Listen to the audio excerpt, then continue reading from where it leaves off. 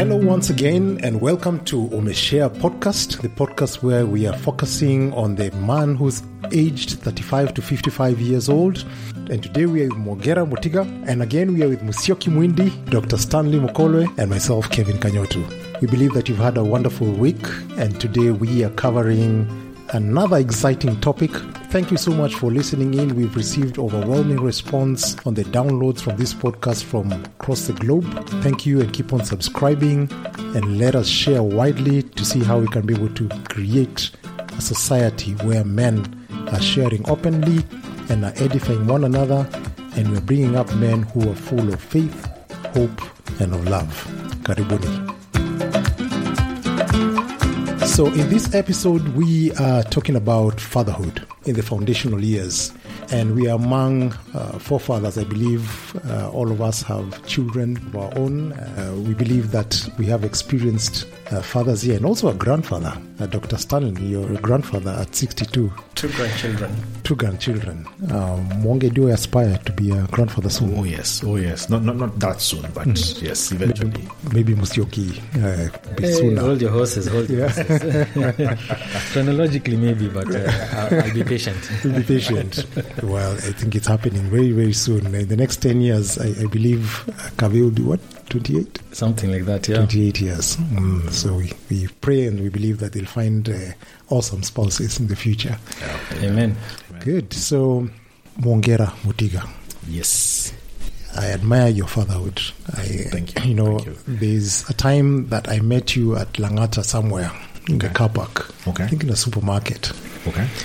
And I saw you running around with your son and giggling and tickling and, having fun with him. Yeah. And I was like, how come my life is so boring? How come I don't play with my children? I just admired the way you connected with your children and the way you were able to relate with them. And I believe I've borrowed a leaf. I think they are listening. They'll listen to this podcast one day. And I believe I borrowed a leaf from how just to be a disciplinarian, but at the same time balancing friendship and fun, raising children. Yeah, thank you. Has it been fun for you raising children, and what have been the realities? You can just tell us how many children you have and their ages. Yeah, so we have 3 kids who are aged 14, a girl 14, a boy 12, and another girl 8. So that's the spread. Okay, so we discuss about parenting, the 0 to 7 years. I believe those are the foundational years where a lot has to be grasped by these children. There's a lot of absorption. So how has it been for you, and what are some of the things you can share with us on how that journey? Okay, so when our firstborn, she's 14 now, when she was probably about a couple of months old, maybe 6 or 7 months old, we went for a class, actually Dr. Mukolwe's parenting class called Raising Future Parents. And that's, a lot of what I practice in my journey of fatherhood, what we practice as parents, my wife and I, derived from that class. And we learned a lot about some of the things that we've taken for granted. One of the things that we realized is there's a big difference between how we were raised as children and how we need to raise our own children. There's quite a bit of unlearning that needs to happen. And don't get me wrong, my parents were very loving, very hands-on. My dad is a very hands-on guy even now. He's the kind who will come for their school events and stuff like that. So he's always been involved. But there's certain elements of parenting as was demonstrated to us when we were kids that we've had to kind of unlearn and just learn a different way of doing it. Key among that is the biblical perspective, that parenting is a biblical mandate. Yeah. It's not just a biological one. So you're a parent because you made a baby, which is a biological process, but raising them is something that God directs. Yeah. The Bible says that the fruit of the womb is a blessing from the Lord. It's a gift from the Lord. So our kids are not just little people that we see growing up in our homes. These are actually gifts that God has given us, and He expects us to raise them in a certain way. So for me, a large part of my experience with parenting is just, first of all, the biblical perspective. I think the other part of it is, being a lot more engaged and hands-on in a very personal way. Developing relationships with my kids. Yeah. All right, that my kids are human beings. They are individuals who are absorbing information, they are interacting with other people, they are learning, they are growing. And as they go through that process, I need to establish and maintain a relationship with them. And in the absence of that, then I'm just this authoritarian figure who tells them what to do or what not to do, who pays bills and that kind of thing. And then what happens is when the kids are older, they detach because, you've never really been a friend to them. So just developing that relationship and maybe the word friend is maybe not the right word to use in this context because we want to be friendly with our kids. I want to be friendly. I am friendly with my kids, but there's also an element of authority that derives from my my position as their dad. Correct. So we do have a relationship. We have our own way of talking to each other. I've gotten to a point where I realize as individuals I have different relationships with each of them, that they're not just a homogeneous group, my kids. Yes. They are individuals. So there's ways that I can talk to my last born. There are things that we share. There's a way that we interact that's different from, say, my son. And so I can't look at them as a homogeneous group of people who, we move around like sheep, It's a class. Yeah. Yeah. We have to engage individually. And that has really helped me develop my relationships with my kids over time. That's a very interesting insight you bring up there, because just wondering, in an age where we grew up with you in the 70s, 80s, where parents were regarded as disciplinarians. You go to school, there's discipline. You go to your neighbors, if you do wrong, the neighbors can discipline you. There was almost a sense of this child is being raised by the village, but almost a detachment of that friendship, or what you're saying, you're wanting to develop individual relationships with them. There's kind of a homogeneous treatment, especially even with boys who are growing up, So there was that repetitive, call out, especially for us when we were growing up. And I'm sure there's a father who's listening and just wondering, wow, can I really be actually a friend with my child and develop such a relationship with them? Should I be emotional, or should I actually be rational and just be the disciplinarian? Can I cultivate friendships with these children? Yeah, I think absolutely. You need to be friends with your kids. And friendship doesn't necessarily mean that it doesn't diminish your role or your responsibility as a parent. It doesn't make you less of a father to be friendly with your kids. I think that's sometimes people mistake friendship for, it sort of diminishes your role, that if I'm friendly with my kids, then they won't respect me. And I don't think that's true at all. Even if you look through the scriptures, Christ himself, or the Lord himself, is characterized as having two sides. On the one hand, he's the lion and he's the lamb. There's a friendliness to God that he's closer to you than a brother. And at the same time, he's also a disciplinarian, that if you step out of line, he will discipline you and he will let you receive the consequences for your actions. And I think we need to approach fatherhood in that way, that your primary role is to raise these kids and raise them in the way of the Lord. If you raise your children in the way of the Lord, when they're older, they will not depart from it. That's your primary responsibility, but you have relationships to build with them, because at some point they're no longer going to be little kids you can order around. And at that point, then the relationship matters more than ever before.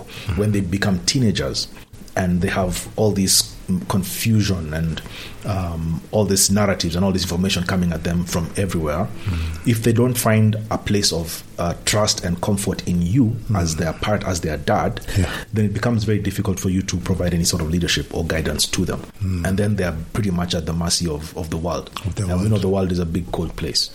The friendship, the relationship does not necessarily have to be lenient. Being a friend with your children doesn't mean that you let them do whatever they want.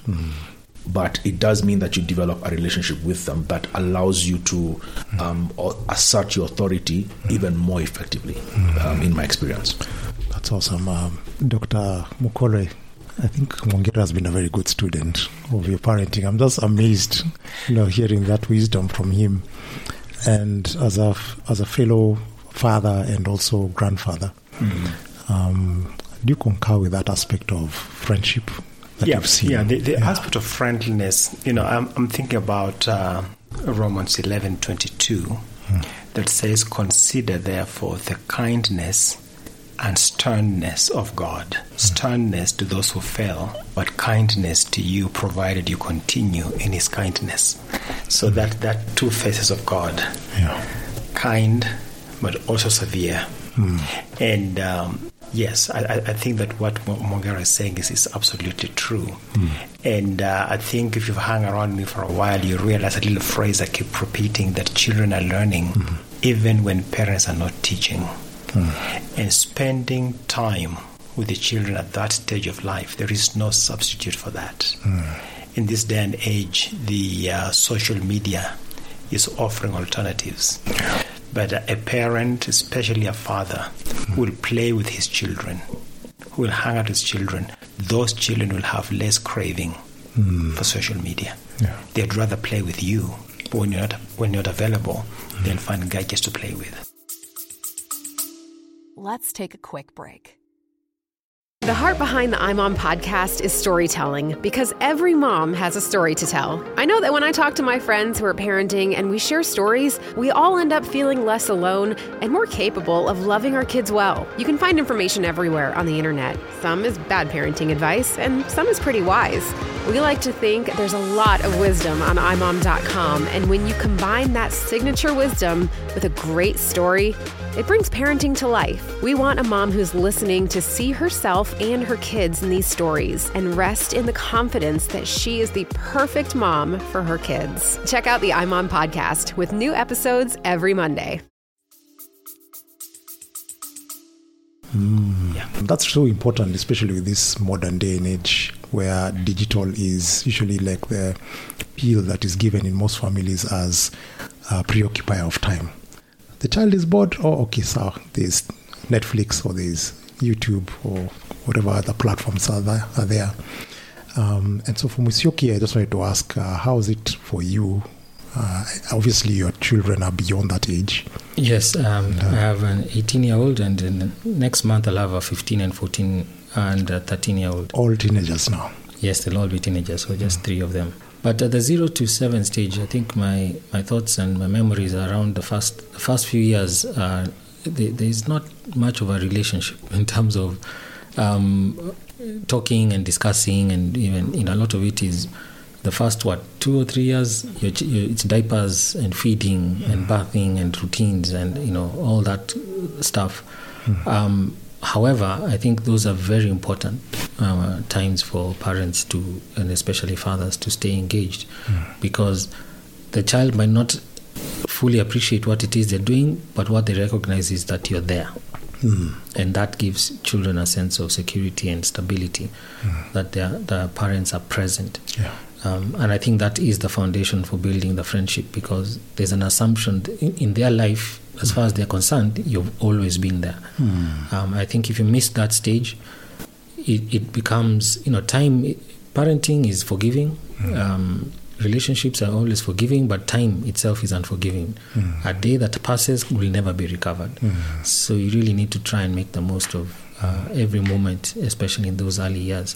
And I think the investment you put in that first stage, really you'll pay dividends for the rest of that child's life and your relationship with them. But that, I think always the risk is that it looks mundane to be changing diapers, feeding children, washing, being caught up in so many really intense, emotional, physically draining chores to do with the children. Which is why, in all honesty, in our culture, what do? You just outsource that to a help. It's genuinely exhausting if you try and keep up with your children at that age. But I think I would throw a challenge that that's not stuff you want to. You can outsource washing clothes and certain other tasks, but you really want to be, as a father, commit yourself to be hands-on. Whether that people think there's certain things only mothers should do and fathers shouldn't do. I would say at that stage, both parents, especially when both parents are available, should do as much as possible of the hands-on work with their children. It builds a very solid foundation. Sure. And I recall even for myself, there's that argument of quality time. It's not about quality, it's how much time you're spending with them. It's about the quantity of time, especially that foundational year. And one of the things that I remember, the decision of me going, into business was that I could control my time. That I'd be able to spend time with my children early in the morning, and also be able to control the time when I am able to come home. And I believe that is a challenge today to so many modern day corporate fathers who are working late and are saying, I'm here to toil. I remember this is the 30 to 40 years that I think we learned in a previous episode. You could check it out on some of the things that, or the dangers that this age group is exposed to, is that they are too busy. There's busyness that they forget to spend time or make time with their families.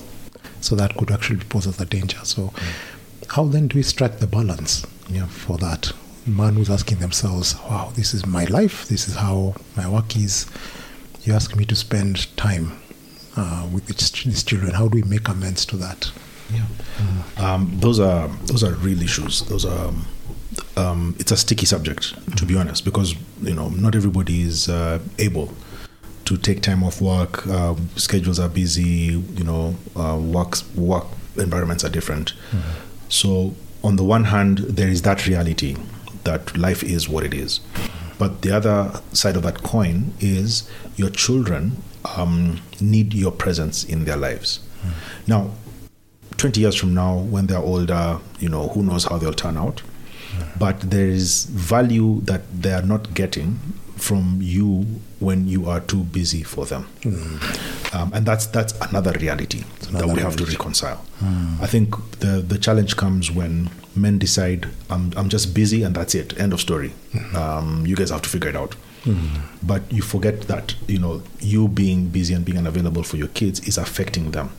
There are studies that have shown that there's a direct correlation between some of the vices in society and fatherlessness or the lack of father involvement. So things like crime, things like drug addictions. There are studies that show that a lot of them, the people in prison today in Kenya, are from fatherless homes. So, and that's an extreme. I get that, but there's a sense in which your lack of active participation in children's lives has a negative bearing for them for the future. It affects their identity, it affects how they look at life, it affects how they relate with other kids. It has multiple cascading effects. So we have to be aware of that and not just look at this thing from one side and say, I'm busy, I have to hustle for the family, where is the money going to come from? That's important, but this is important too.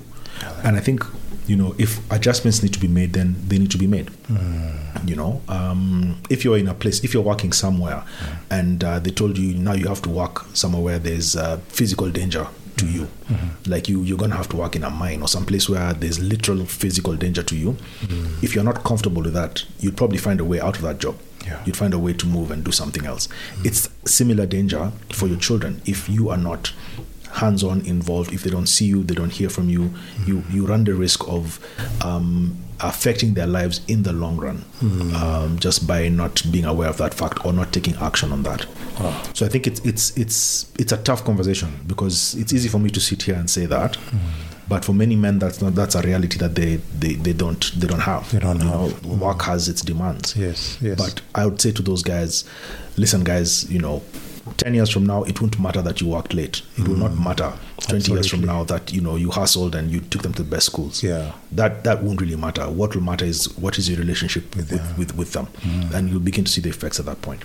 Thank you so much. Anything to add, Dr. I was going to add that one of the practical things I did when I became director of the Navigators, and it was a very demanding job, I sacrificed myself, but I preserved the family.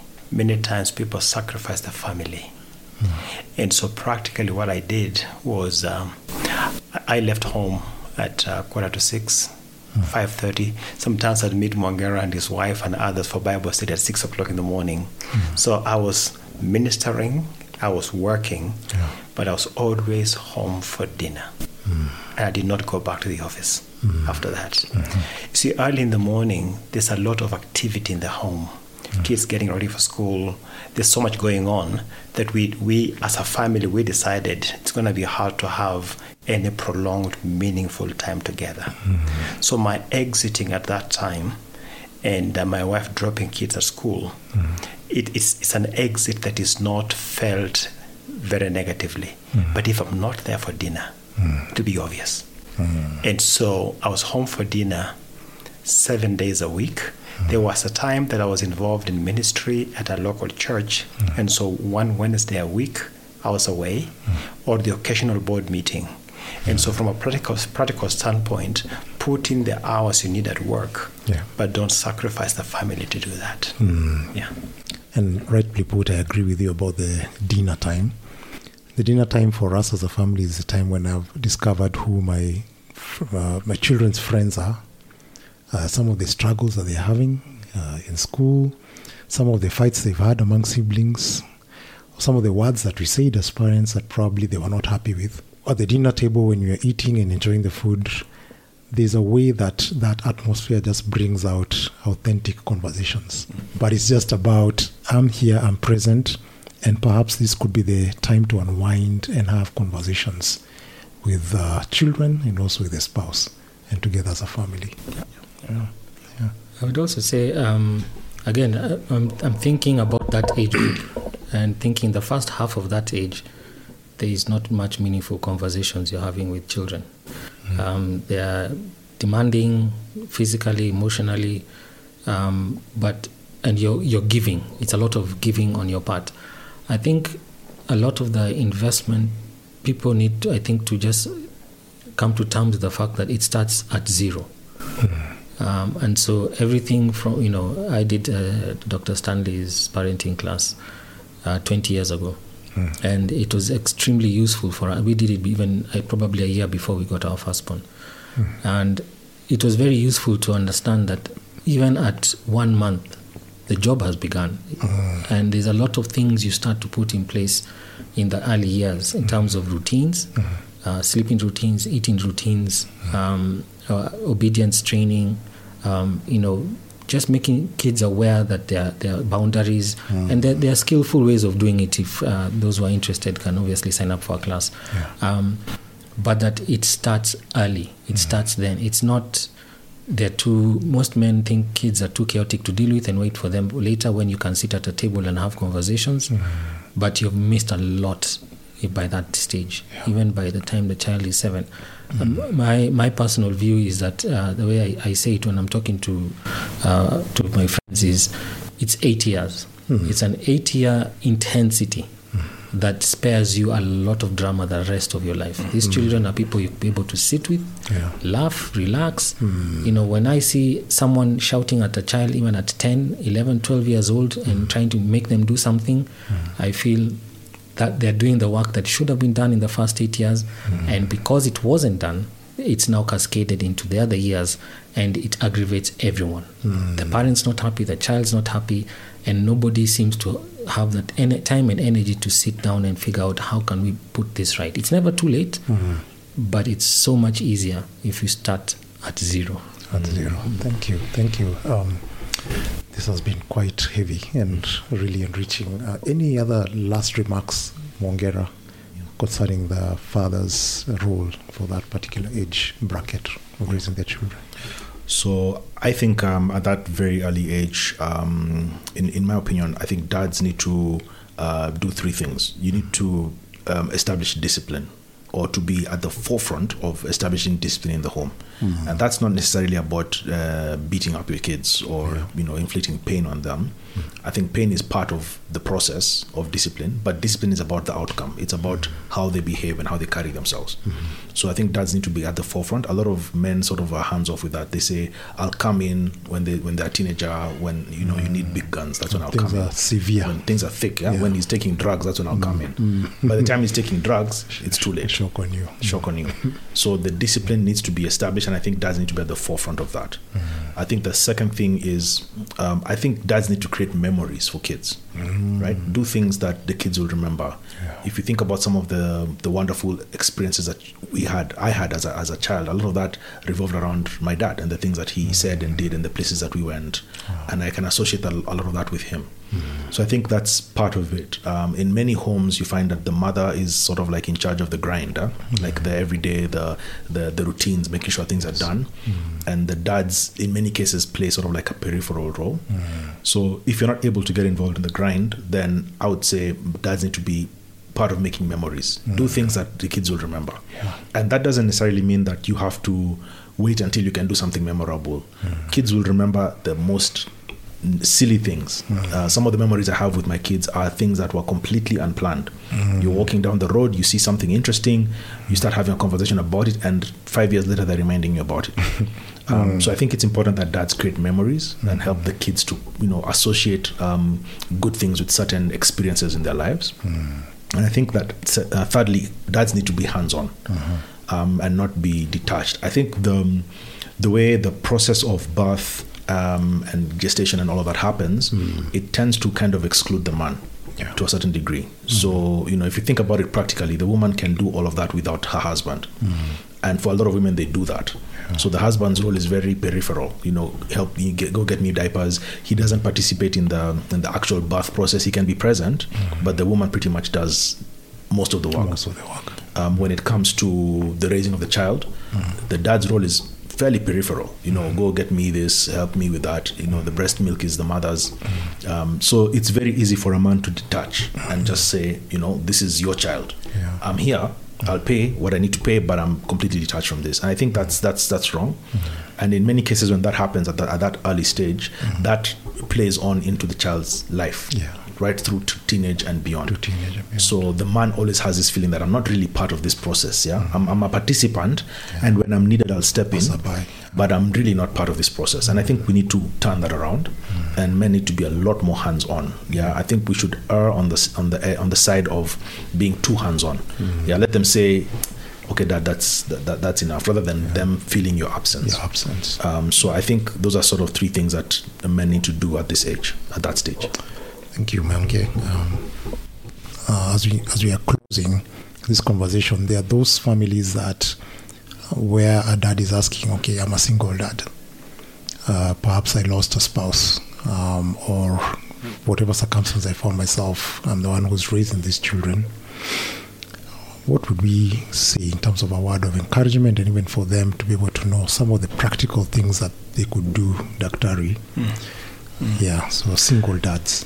I would say learn. Because a single dad is not a natural thing, but you find yourself in that situation. Get involved with other men who are raising children. Life can be very overwhelming for the single dad. And learn what needs to be done. Reorganize your work schedule and spend time with those children. You can delegate tasks, but you must not delegate the relationship. And just your children watching you, I was going to say, mourn the loss of your wife. Maybe she died, maybe she left. In either case, there's a mourning. You handling that with integrity, that in itself communicates value to those children. She may have left you because you didn't get along with her, but you don't have to paint a negative picture of their mother to them. She was a wife to you, but she's a mother to them. And so just differentiating the relationship of husband-wife from mother-children. So don't paint a negative picture of their mother, no matter the circumstances of how they departed. Just spend a positive time with those children and shape them after the heart of God. If you don't know what to do, learn. Find someone who can walk with you. And I think that's a very good conclusion of today's episode. So for you who are solo parenting as fathers, the opportunity is here for you to learn, to be able to dig deeper and to work with other men, and so that you're not journeying alone. Thank you so much, Mongera Mutiga, Musyoki Mwindi. Finally, Daktari, thank you so much. Umeshare. What did you say in Luya it is again? Have you listened to it? Yes, thank you very much. Thank you, men, for listening. You've been listening to Umeshare Podcast, where men share openly. See you next week. Bye-bye. This podcast was recorded at the Life in Abundance Hotel and Conference Center. For bookings, email reservations@liacenter.co.ke. That is reservations@liacenter.co.ke.